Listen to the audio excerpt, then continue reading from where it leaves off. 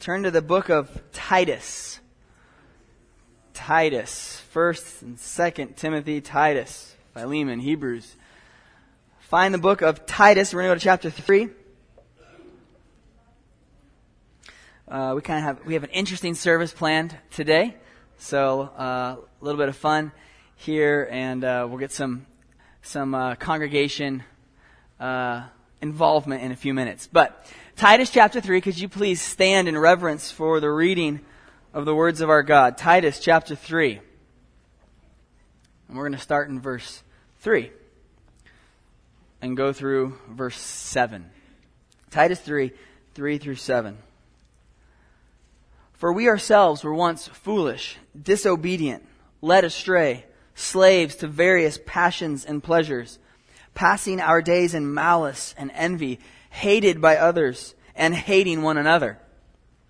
But when the goodness and loving kindness of God our Savior appeared, He saved us, not because of works done by us in righteousness, but according to His own mercy, by the washing of regeneration and renewal of the Holy Spirit, whom He poured out on us richly through Jesus Christ our Savior, so that, being justified by His grace, we might become heirs according to the hope of eternal life.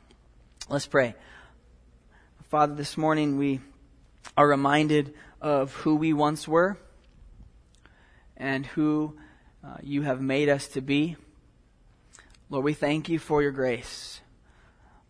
For our salvation is all of grace. We did nothing to earn it. We cannot be good enough to make it. And so we desperately needed rescue. And we thank You for sending the rescuer. And we thank You for now sending the Comforter to be with us. And this morning, Holy Spirit, I would ask that You blow strongly in this room this morning. That You would do all of Your will, and that we would submit to it. Father, thank You for this wonderful opportunity to hear from Your word. I pray You'd guide my words, that You would open ears, and that You would have Your way with us this morning. In Jesus' name, amen. You may be seated. A Presbyterian and a Baptist minister were discussing baptism. After a beautiful dissertation on the subject by the Baptist minister, the Presbyterian minister asked if the Baptist considered a person baptized if he was immersed in water up to his chin. No, said the Baptist. Is he considered baptized if he is immersed up to his nose? Asked the Presbyterian. Again, the Baptist's answer was no. Well, if you immerse him up to his eyebrows, do you consider him baptized? Queried the Presbyterian. You don't seem to understand, said the Baptist. He must be immersed completely in water until his head is covered. That's what I've been trying to tell you all along, said the Presbyterian. It's only a little water on top of the head that counts. That funny story is a gentle way of introducing the divisions that we have. Often baptism is called the water that divides. And we're going to talk about baptism this morning. In relation to our series on the 7 churches of Revelation, which we finished the 7th church, Laodicea, last week. On the end, we want to tack on a message on baptism today, and Pastor Ron's going to preach on the Lord's Supper or communion next week, and then we'll have a reading service that will kind of finish off the series called The 7. But as I was studying for this sermon, there's far too much to cover, so I had to cut and reintroduce something that I already cut and bring it back in. But it came to me in a vision on YouTube that baptism is like Mary Poppins' bag. Remember Mary Poppins' carpet bag? Now, I had it in my head from childhood, but I needed to go to YouTube to check the scene just to make sure what I was remembering was right. But baptism is like Mary Poppins' carpet bag. It's simple on the outside. It's just a carpet bag. But open it up and you get a hat stand, a wall mirror, a potted plant, floor lamp, shoes, a jacket, and a tape measure all inside. Baptism is the same way. It seems like, yeah, baptism. That's a simple thing in the scriptures, but when you open up that bag, there are all kinds of things inside. It didn't look like they could even fit inside of that bag. So we're gonna peek in the bag. No, we're not. We're gonna open that bag wide open this morning and talk about baptism. So I hope you're ready for this. What I want to do first, you need to put your Bible down because you need to be ready to stand up. We're going to do a little exercise, literally, a little poll. I want us, Village Bible Church, to see us in our context and background and history. So, I'm going to ask some people to stand up. I'm not going to ask you by name, but this is for all of our edification. If you were baptized as an infant in the Roman Catholic Church, could you please stand? Look around. This is for all of us. Okay. Please be seated. If you were baptized as an infant in the Episcopal Church, please stand. Okay? You're not alone. Go ahead, guys. Thank you.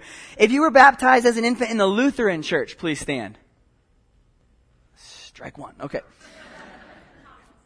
Tom was? All right. If you were baptized as an infant in the Methodist Church, please stand. And Glenn was as well. Okay. All right.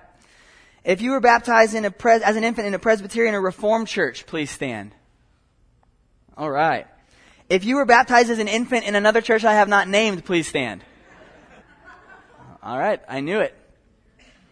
Now, if you were baptized by immersion as a child before the age of 12, but after your infancy, please stand. Okay. If you were baptized by immersion as a child, not as an infant, but before the age of 12, please stand. I was repeating the question because people had asked. Everybody sit down. We didn't ask any question about immersion yet. Just rewind. Okay, let's see if we can do this. This is the first question I've asked about immersion after asking about infant baptism. If you were baptized by immersion as a child after your infancy, but before you were 12, please stand. Okay.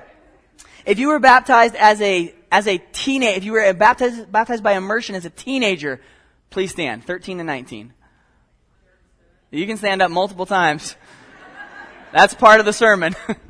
All right, please be seated. If you were baptized as an adult by immersion, 20 years of age or older, please stand. All right. Thank you very much. I believe that was 1, 2, 3, 4, 5, depending on how many times I asked that one question, 6, 7. I believe that was 8 categories. How many of you stood up multiple times? Raise your hand. Look at that. Look around. Look at that. So, we've got a variety of experiences here. This is good for us to recognize that. It's good to recognize our histories, our contexts, where we were raised, what region of the country sometimes what family tradition we were raised in. But baptism is an important doctrine. And it's not the most important. But neither does that mean it is not important. And I think that is a problem in our society. If it's not most important, it becomes unimportant. And that's something that I would like to address this morning. My main concern is that I see so many people, especially young people, unbaptized, but declaring themselves to be believers in Jesus. That's not the part that troubles me most. The part that troubles me most is how many young people and old people have not been baptized and have not thought about being baptized in a long time, that it hasn't crossed the mind. This is a dangerous thing, I think. Somehow we've made baptism optional. Like it's a nice add-on to the Christian life that doesn't really need to happen unless you're really feeling holy, or unless you're really feeling guilty, or unless you're really feeling pressured. My goal this morning up front is not to pressure you. The Holy Spirit's going to do that. My goal is not to make you feel guilty. My goal is to present what Village Bible Church believes the Bible teaches on baptism. We also, just for true confessions up front, there's a baptistry behind me that's full of water this morning. We would love to see some people be baptized, and we're going to go through this sermon and give people the information they need to make that decision. All right, so it's going to be an exciting morning. We don't hold that baptism is necessary for salvation. Some denominations teach something related to that or that exactly. Some denominations teach that baptism, the act of baptism, washes away original sin. That we are born into sin as babies, which we have a plethora of babies represented in this congregation, and I'm pretty sure we would get a unanimous vote that your baby is a sinner. It did not take long to figure that out. I did not teach my daughter to lie or steal or hit or push, and yet she is proficient at all of those things. She does not need baptism to get rid of that, because baptism can't and won't. Baptism, again, is not necessary for salvation, but I also don't think that it's optional for the Christian life. God cares about baptism, and we care about baptism, and that's why our Constitution outlines our belief on baptism. You can follow me on the screen behind. I'm just going to read what our Constitution says we believe about baptism. First, the scriptural basis for the observance of baptism. Where does this come from? Well, the baptism of the believer after conversion is taught in Scripture both by commandment and example. 3 of the passages there's more. Therefore, water baptism administered after one has received the Savior shall be encouraged of each member of this church. Baptism is not a prerequisite for church membership, nor is it essential for salvation. Next, what's the significance? Baptism is an outward sign to the world that a believer is a follower of Jesus Christ. Baptism is a symbol of Christ's death and bodily resurrection from the dead. The believer has died to self and is now a new person living for Christ, filled with the Holy Spirit. Last, the mode. The preferred mode of baptism at Village Bible Church is immersion following confession of Christ as Savior. That is what our church believes. That is what is in our foundational documents. And that is what we believe and will teach on this morning. And the reason that I've called the sermon this morning Forgotten Obedience is because I think that's exactly what baptism has become. A thing that we ought to obey, and something yet that's been forgotten, that's been kind of cast aside. We remember it every once in a while when Easter rolls around and we have a baptism service. But through the rest of the year, baptism's gone. We talk about regeneration and justification and sanctification, and we talk about how to live the Christian life. And yet, according to the New Testament, if we're not baptized, we're missing out on a key, the first key ingredient, I believe. So, let's do a little Bible study on baptism in the Bible. Grab your Bibles. We're going all over the place this morning. Matthew chapter 3. Matthew chapter 3. In your Bible or on your app, we're in Matthew chapter 3. Read a few verses. We're introduced to baptism in the Bible by a guy named John the Baptizer, John the Baptist. He was not a Baptist. He was a prophet of the Old Covenant, a transitional figure, cousin of Jesus. And I want us to just take a peek here. There's more on John the Baptist, but this is some of the key ingredients we need to see. So Matthew chapter 3, look at verse 5. Matthew 3, verse 5. Then Jerusalem and all Judea and all the region about the Jordan were going out to him, John, and they were baptized by him in the river Jordan, confessing their sins. Skip down to verse 13.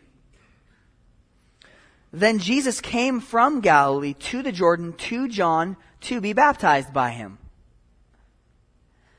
John would have prevented him, saying, I need to be baptized by you, and do you come to me? But Jesus answered him, Let it be so now, for thus it is fitting for us to fulfill all righteousness. Then he consented. And when Jesus was baptized, immediately he went up from the water, and behold, the heavens were opened to him, and he saw the Spirit of God descending like a dove, and coming to rest on him. And behold, a voice from heaven said, This is my beloved Son, with whom I am well pleased. Here we see a theme that goes throughout the New Testament, is that baptism is related to, associated with repentance and forgiveness. So you see, the people were going out to John. They were leaving home. They were going probably for a day trip to the Jordan River, which is well below sea level. And if they were coming from Jerusalem, they're coming from 2,600 feet above sea level. So a descent into the desert, into the wilderness, to go out to this weird guy named John who wears funky clothes, eats insects and honey, and lives out in the desert. It'll take a lot for us to do that. Can you imagine if someone was in the Mojave starting to preach the gospel and all of Orange County and LA County were going out to him? Just imagine what that would be like. Now, it would be hard to find water in the Mojave, but the point is that the people had to get up and leave. They had to go out to the wilderness to go hear this man who was preaching repentance and forgiveness of sins. We got a problem here, though. Jesus comes to be baptized. John recognizes that this is not proper. And he says, what are you doing? You should baptize me. And Jesus says something that is a little bit mysterious, but he says, let it be so now, for thus it is fitting for us to fulfill all righteousness. You know, I would have loved if Jesus had said, the reason I'm getting baptized is because all my followers need to be baptized, and this is the right thing to do to obey God. That'd be really nice if he had said that. This is a little more mysterious. What's going on? Well, scholars think, and I think this is right, that Jesus is not needing to repent. He doesn't need to ask for forgiveness. And yet he's there. So what's he doing? Well, I think he's identifying with the human race. He's identifying with the people he's come to teach and to save. He's identifying that he is human as they are human. It is not to say that he's a sinner as they are sinners, but that he is human as they are. I think he's also coming to be an example to those following him to show that in order to fulfill all righteousness and to fulfill all rightness or justice, in order to fulfill that he's a follower of God, he is doing this.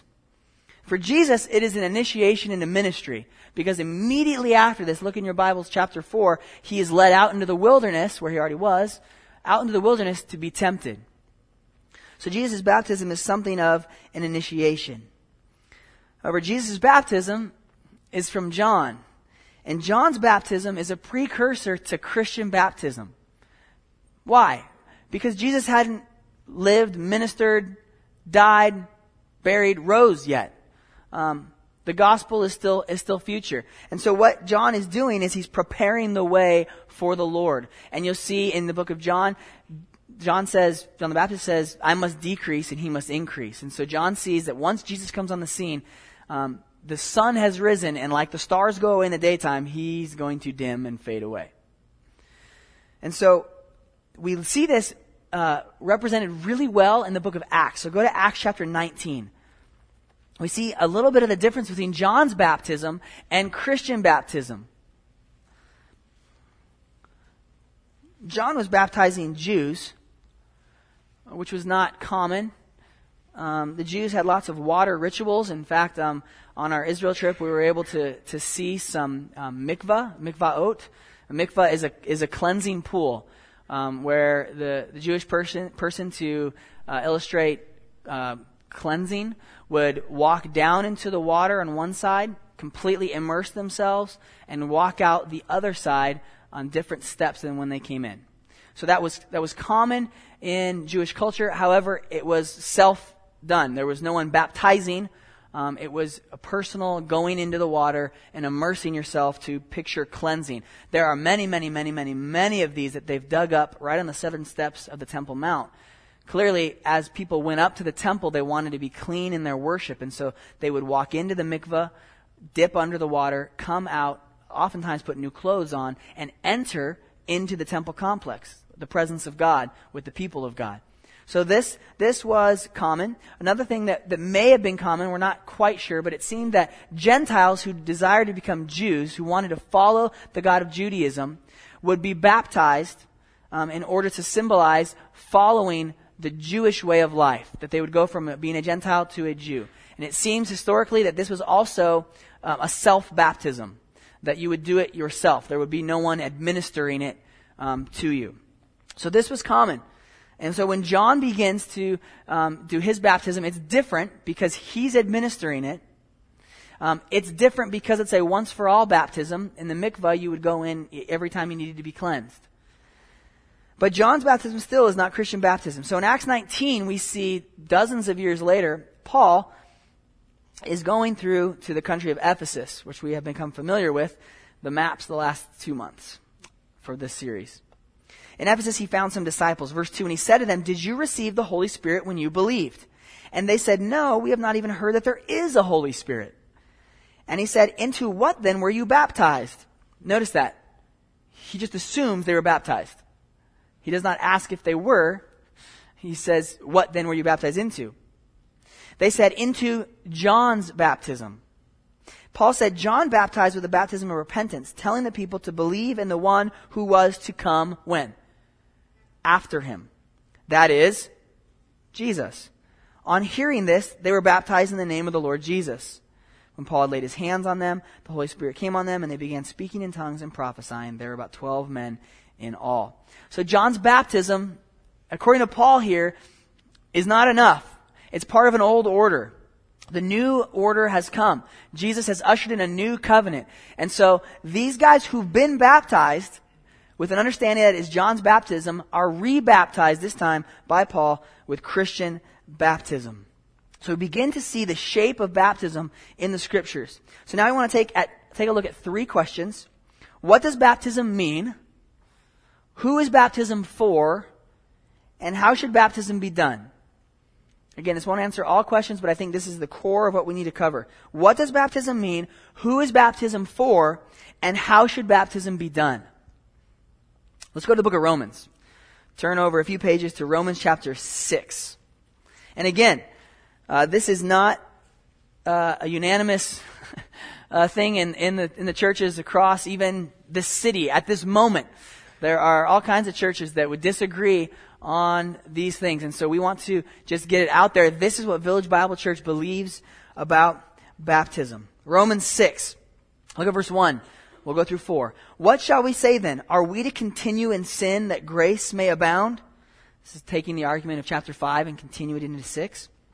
By no means. How can we who died to sin still live in it? Do you not know that all of us who have been baptized into Christ Jesus were baptized into his death?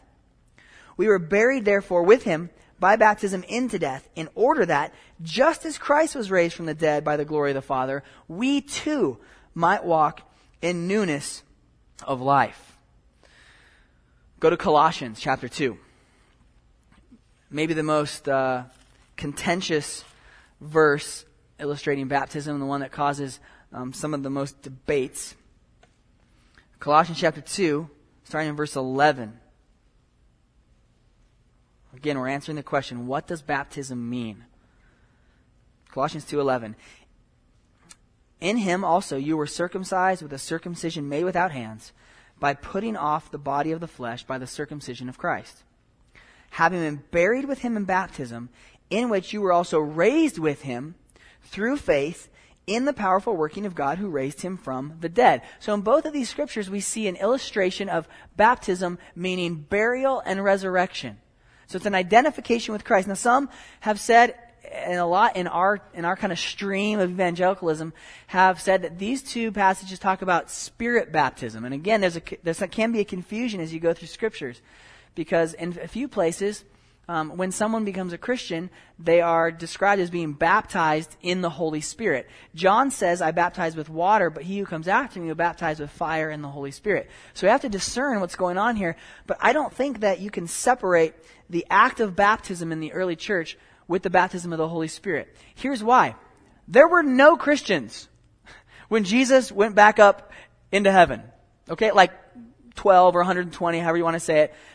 There was a tiny core of the church. Jesus said, stay in Jerusalem till when? Till the Holy Spirit comes down on you. And so we see that at Pentecost. Now, Peter, as soon as they start speaking in tongues and the people ask what's going on, Peter preaches a powerful sermon. And in that sermon, he's preaching to a bunch of Jews who are not Christians. Because Jesus was just here. He just died. He just rose again. And so when we go through the book of Acts, which we'll do in a minute, everyone that we see being baptized didn't grow up in a Christian family. They didn't grow up in the church. There wasn't a church. And so everyone that we see in the book of Acts that is baptized is a new Christian, as opposed to someone who, some of you are probably 4th, 5th, 6th, 7th generation Christians. You can trace faithfulness back in your family line.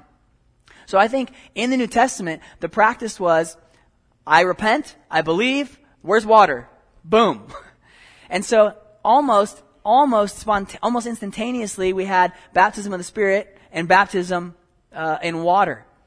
And so I think that we have a new problem, well, not a new problem, we have a new situation in that ever since that generation, we now have children growing up in families that are believers. Whereas almost, if not every situation in the New Testament, are new believers who never grew up in a Christian family. So the question we have that is not really addressed in the New Testament is, what do we do with Christian kids? What do we do with our kids that grow up in our home and that we preach the gospel to and go to Awana and they go to Sunday school and they go to church and they hear all these things? How do we respond to that? And we're going to get to that. But in these passages, we see that baptism illustrates Christ's burial and resurrection. It's a very real thing. I've said this before. It's a symbol, but it's a very good symbol, because if I go to baptize someone in the water up there and I don't bring them back up, death is not a symbol anymore. So it's a good symbol, because people die by drowning, and if you go under the water, death is very well pictured. And then bringing up, right, coming up out of the water, that breath that illustrates new life. And so Christ's death, burial, and resurrection are illustrated by baptism. Go to Ephesians 4:5. Ephesians 4:5. I want to point this out as we continue to move through this. The book of Ephesians. Actually, go to 4:4. Chapter 4, verse 4 in Ephesians. Paul says, "There is one body and one Spirit, just as you were called to the one hope that belongs to your call." I'm emphasizing a word. See if you notice it. It might be there several times. One Lord, one faith, one baptism, one God and Father of all, who is over all and through all and in all. Paul says there's one baptism. If you went to different churches on Sunday, there's not one baptism.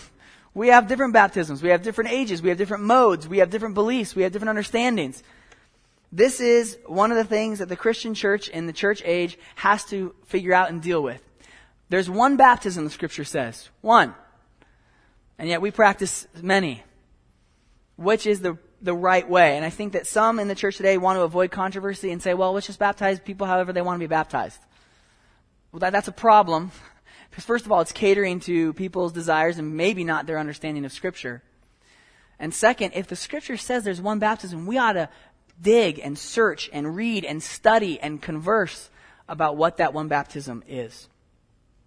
Baptism also illustrates cleansing and new life. It's an initiation into a new life, into a new community. Turn over to 1 Corinthians 12. 1 Corinthians chapter 12. A passage that talks about the spiritual gifts and the body. 1 Corinthians 12, verse 12. Again, we're looking at what does baptism mean. Paul again says, "For just as the body is one and has many members, and all the members of the body, though many, are one body, so it is with Christ.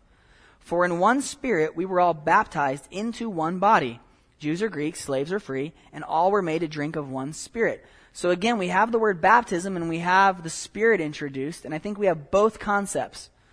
Both that you were baptized, plunged under, immersed in the Spirit when you became a Christian, and that was symbolized usually fairly quickly by water baptism. And what were you baptized into? One body. Who? Jews or Greeks, slaves or free. So it's an initiation. Baptism is identifying Christians with the body of Christ. So we're initiated, we're baptized into one body where we're all together. We've all experienced this thing. So the New Testament knows nothing of an unbaptized Christian. I think if you would have asked a first century Christian, that wouldn't have made any sense. You're a Christian, you haven't been baptized? Again, because of the historical situation and the newness of Christianity. So baptism illustrates Christ's burial and resurrection. It illustrates cleansing and new life, and it identifies the Christian with the body of Christ. Next, who is baptism for? Who is baptism for? I read a book called 4 Views on Baptism, which is a great book because it has a Baptist and a Presbyterian and a Lutheran and Churches of Christ, Disciples of Christ representative. And one guy will write a chapter on what he believes about baptism, and the other 3 guys will respond. Then the next guy writes what he believes about baptism, and the other 3 guys respond. And you actually get it from their own mouths rather than someone who doesn't believe that, trying to say what someone else believes. So fantastic book. If you'd like to borrow it, it really opened my eyes to some of these things. But one thing that really pointed me to is especially the Presbyterian background and the Lutheran background seemed to go to logic and tradition rather than the scriptures. And I think we're not Baptists, but our Baptistic understanding, I think, is more based in the scriptures. We don't turn to tradition, or we shouldn't. And so let's look at the book of Acts, because Acts shows us who baptism is for. Acts chapter 2. We're going to do a brief survey. Sorry, Edgar. Just do a little preview for you for Sunday school. By the way, you should consider going to Edgar's Sunday school. He's teaching through the book of Acts. How long is it going to take you, Edgar? 4 years? Probably. Acts chapter 2, verse 37. This is after Peter's Pentecost sermon. Now when they heard this, they were cut to the heart and said to Peter and the rest of the apostles, "Brothers, what shall we do?" So what do we see? Cut to the heart. They're convicted. They hear a message and they're responding to it, and they want to know what they're supposed to do.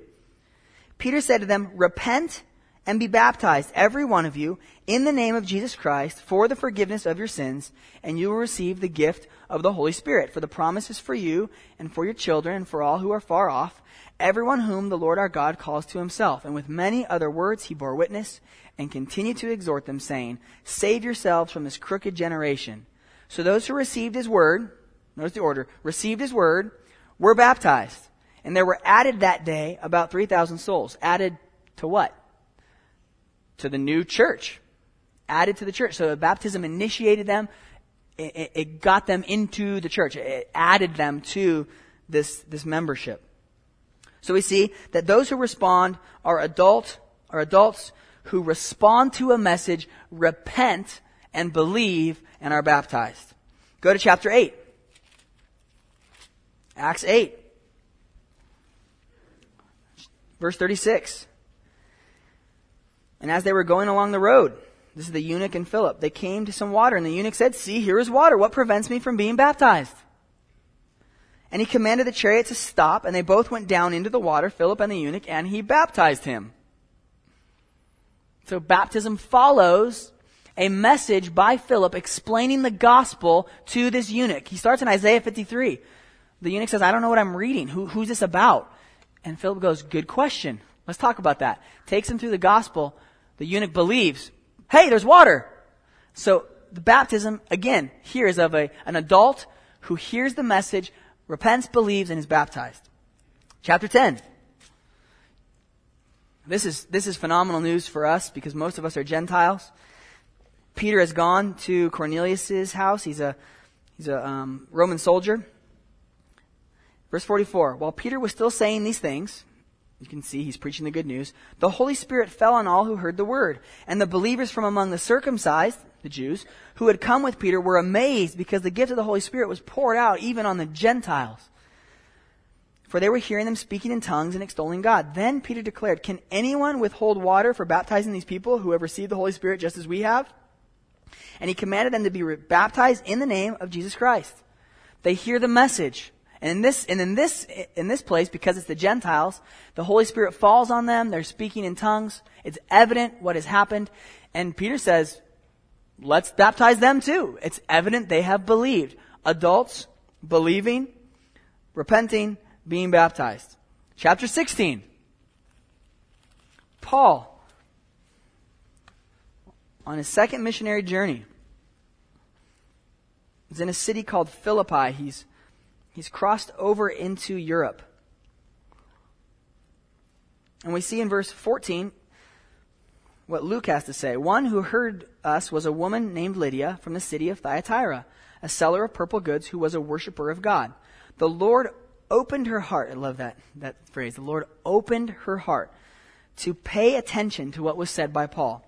And after she was baptized, and her household as well, she begins to ask them to stay with them. But the message is delivered to the people. Lydia responds, believes, is baptized. Go to the end of that chapter. Paul and Silas are thrown in jail. There's an earthquake. Their jailer is about to kill himself. He's heard them singing hymns all night, and he asks the right question. Verse 30, "Sirs, what must I do to be saved?" Great question. They said, "Believe in the Lord Jesus Christ, Lord Jesus, and you will be saved, you and your household." And they spoke the word of the Lord to him and to all who were in his house. And he took them the same hour of the night. I don't know where they found water, but they didn't have to fill up a baptistry. They found a river or a lake. The same time that night, they went out and he was baptized at once, he and all his family. Now, this is where we get into question of who's all his family. We don't know. We don't know. And so we should not assume what is not told us. We're not meant to assume here that there were children and babies who were indiscriminately plunged beneath the water. It says that he and all his household. And so, might that mean children? It might, but we're not told. We can continue on in chapter 18. Verse 8. Paul is now in Corinth, a major city in Greece. And he's preaching in the synagogue. Verse 8, Crispus, the ruler of the synagogue, believed in the Lord, together with his entire household. And many of the Corinthians, hearing Paul, believed and were baptized. The pattern here is hearing the message, repenting, believing, being baptized. Now, there are some places where a little bit different vocabulary is used. But if you take all of them as a whole, you see a pattern of what is going on. That the gospel is preached, the gospel is believed, the person is baptized. In that order. I would be derelict in my duties if I did not talk about what this gospel is. Because some of us have been inoculated to it. We've been given just enough growing up in the church to not actually know what the gospel is. And the gospel is this, that a holy God created of his own free will and intention a universe. He created this earth, and on this earth he put people, man and woman, for his own glory. And our first parents, Adam and Eve, lived in communion with God. They walked with him. And yet Adam and Eve, they sinned and they fell. God cursed them, and there was a fracturing of their relationship with God, with creation, with each other. And from that moment on, man and woman and all their offspring were born sinners, separated from God. That is our state. We are born into sin. We are separated from God. This is a problem, a big, big, big problem. And God did not stand around idle and do nothing about it. Throughout the Old Testament, he gives glimpses and foretastes and grace and messages to show his people that he loves them and that he desires their obedience and their salvation. And in the New Testament, we see that he went to the extreme by sending his only son to become a little baby who grew up into a little boy, who grew up into a young man, who at the age of 30 was baptized, lived the life that you and I couldn't live, and then he died a death that you and I should have died. And so in our place, for our sin, Jesus went to the cross. Not for anything that he had done, but for everything that we had done. And on that cross, God the Father poured out his righteous wrath on Jesus that was meant for me. Jesus stood in the way of that, absorbed, took God's wrath as only he could as the God-man. 3 days later, he wasn't dead. He rose from the dead. He conquered Satan, sin, and death. And he promises to all those who believe in his death, resurrection for them that they will have, through faith, life in his name. And so salvation is all of grace. And because we're saved, we have heaven to look forward to. We have the repairing of what it was like in the beginning. That we will have full communion with God. Go ahead and read Revelation 21 and 22. We will see his face. That is the promise.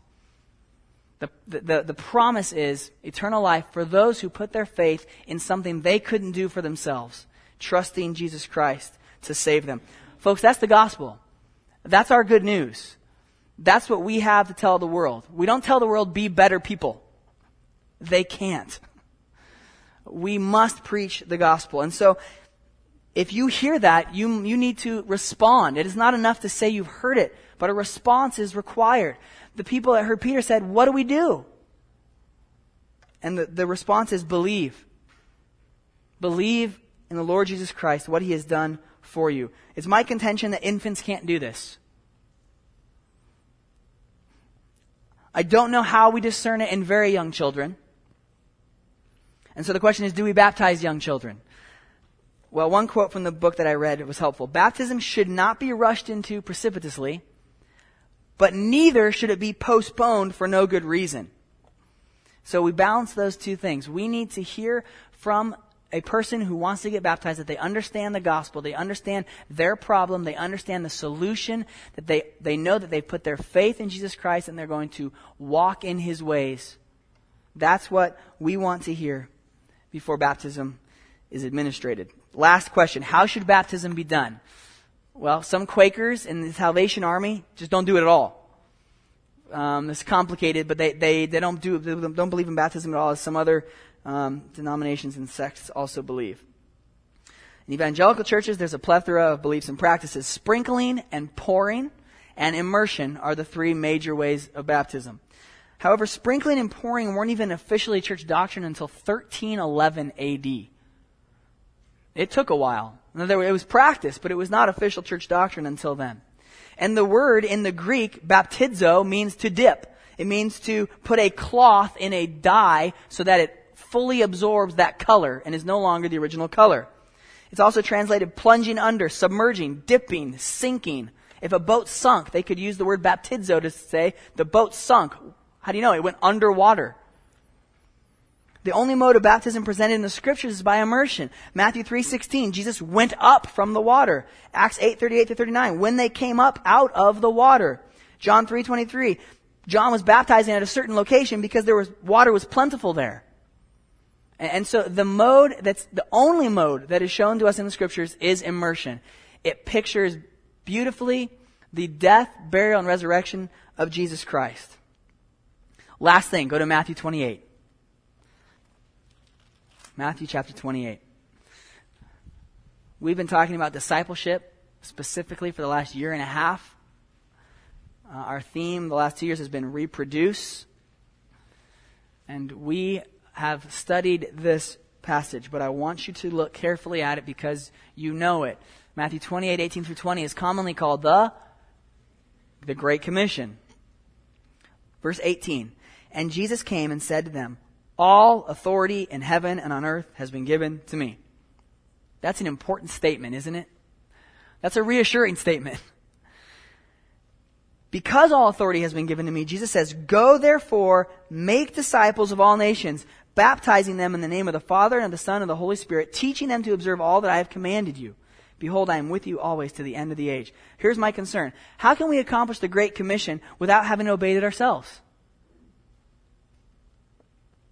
How do we accomplish this Great Commission, which is making disciples? How? Going, baptizing, teaching. I think there's a deliberate order there.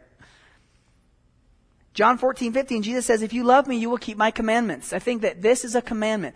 Jesus' commandment to the church is, church, if you're a Christian, if you're a believer in Jesus Christ, you need to follow in obedience in baptism. So I would urge you this morning, right now, consider that. Have you been baptized? Have you followed the Lord in obedience? Again, it's not necessary for your salvation. We don't put anything magical in the water. It's just water. But it's water to symbolize a very important thing. It also should be overcome. I know that's fearful. I did not want to be baptized. My younger brother was baptized before me because I was so scared. And I was ashamed because of my little brother. And yet, overcoming fear is part of the Christian life. God has not given us a spirit of fear. I think, not because of my eloquence or anything, that the Spirit has been working this morning. In fact, I think He's been working on this before this morning. But maybe He's been working in your heart this morning. Maybe it's been impressed upon you that you need to follow Jesus in baptism. When should you get baptized? Great question. Thank you for asking. We've got a baptistry behind us. Why not today? Why not now? The elders and the deaconesses are going to move to the prayer room and beyond. If you're interested, we're going to vet this, okay? If you're interested, though, you need to talk to one of our elders. They're going to make sure that you understand what you're doing, what you're getting yourself into. This is going to take courage because there's a whole church watching and expecting this to happen. The worship team also is going to come up right now. They're going to lead us in some songs as we prepare for whatever baptisms the Lord has for us. So I would encourage you, don't let fear or embarrassment get in the way. Here's an incredibly tangible way to respond to the sermon. How often do we go home from a sermon and go, that was a great sermon? And Monday it's like, what did he preach on? You won't forget this one. Follow the Lord in obedience. Respond to the preaching of God's word. Follow Him. Obey His commandments. Think hard about this. That's the door you need to go through if you'd like to be baptized this morning. I know it's crazy. By the way, it was Pastor Ron's idea, not mine. However, I seconded the motion because I think it's a great idea. Joshua, why don't you lead us in song?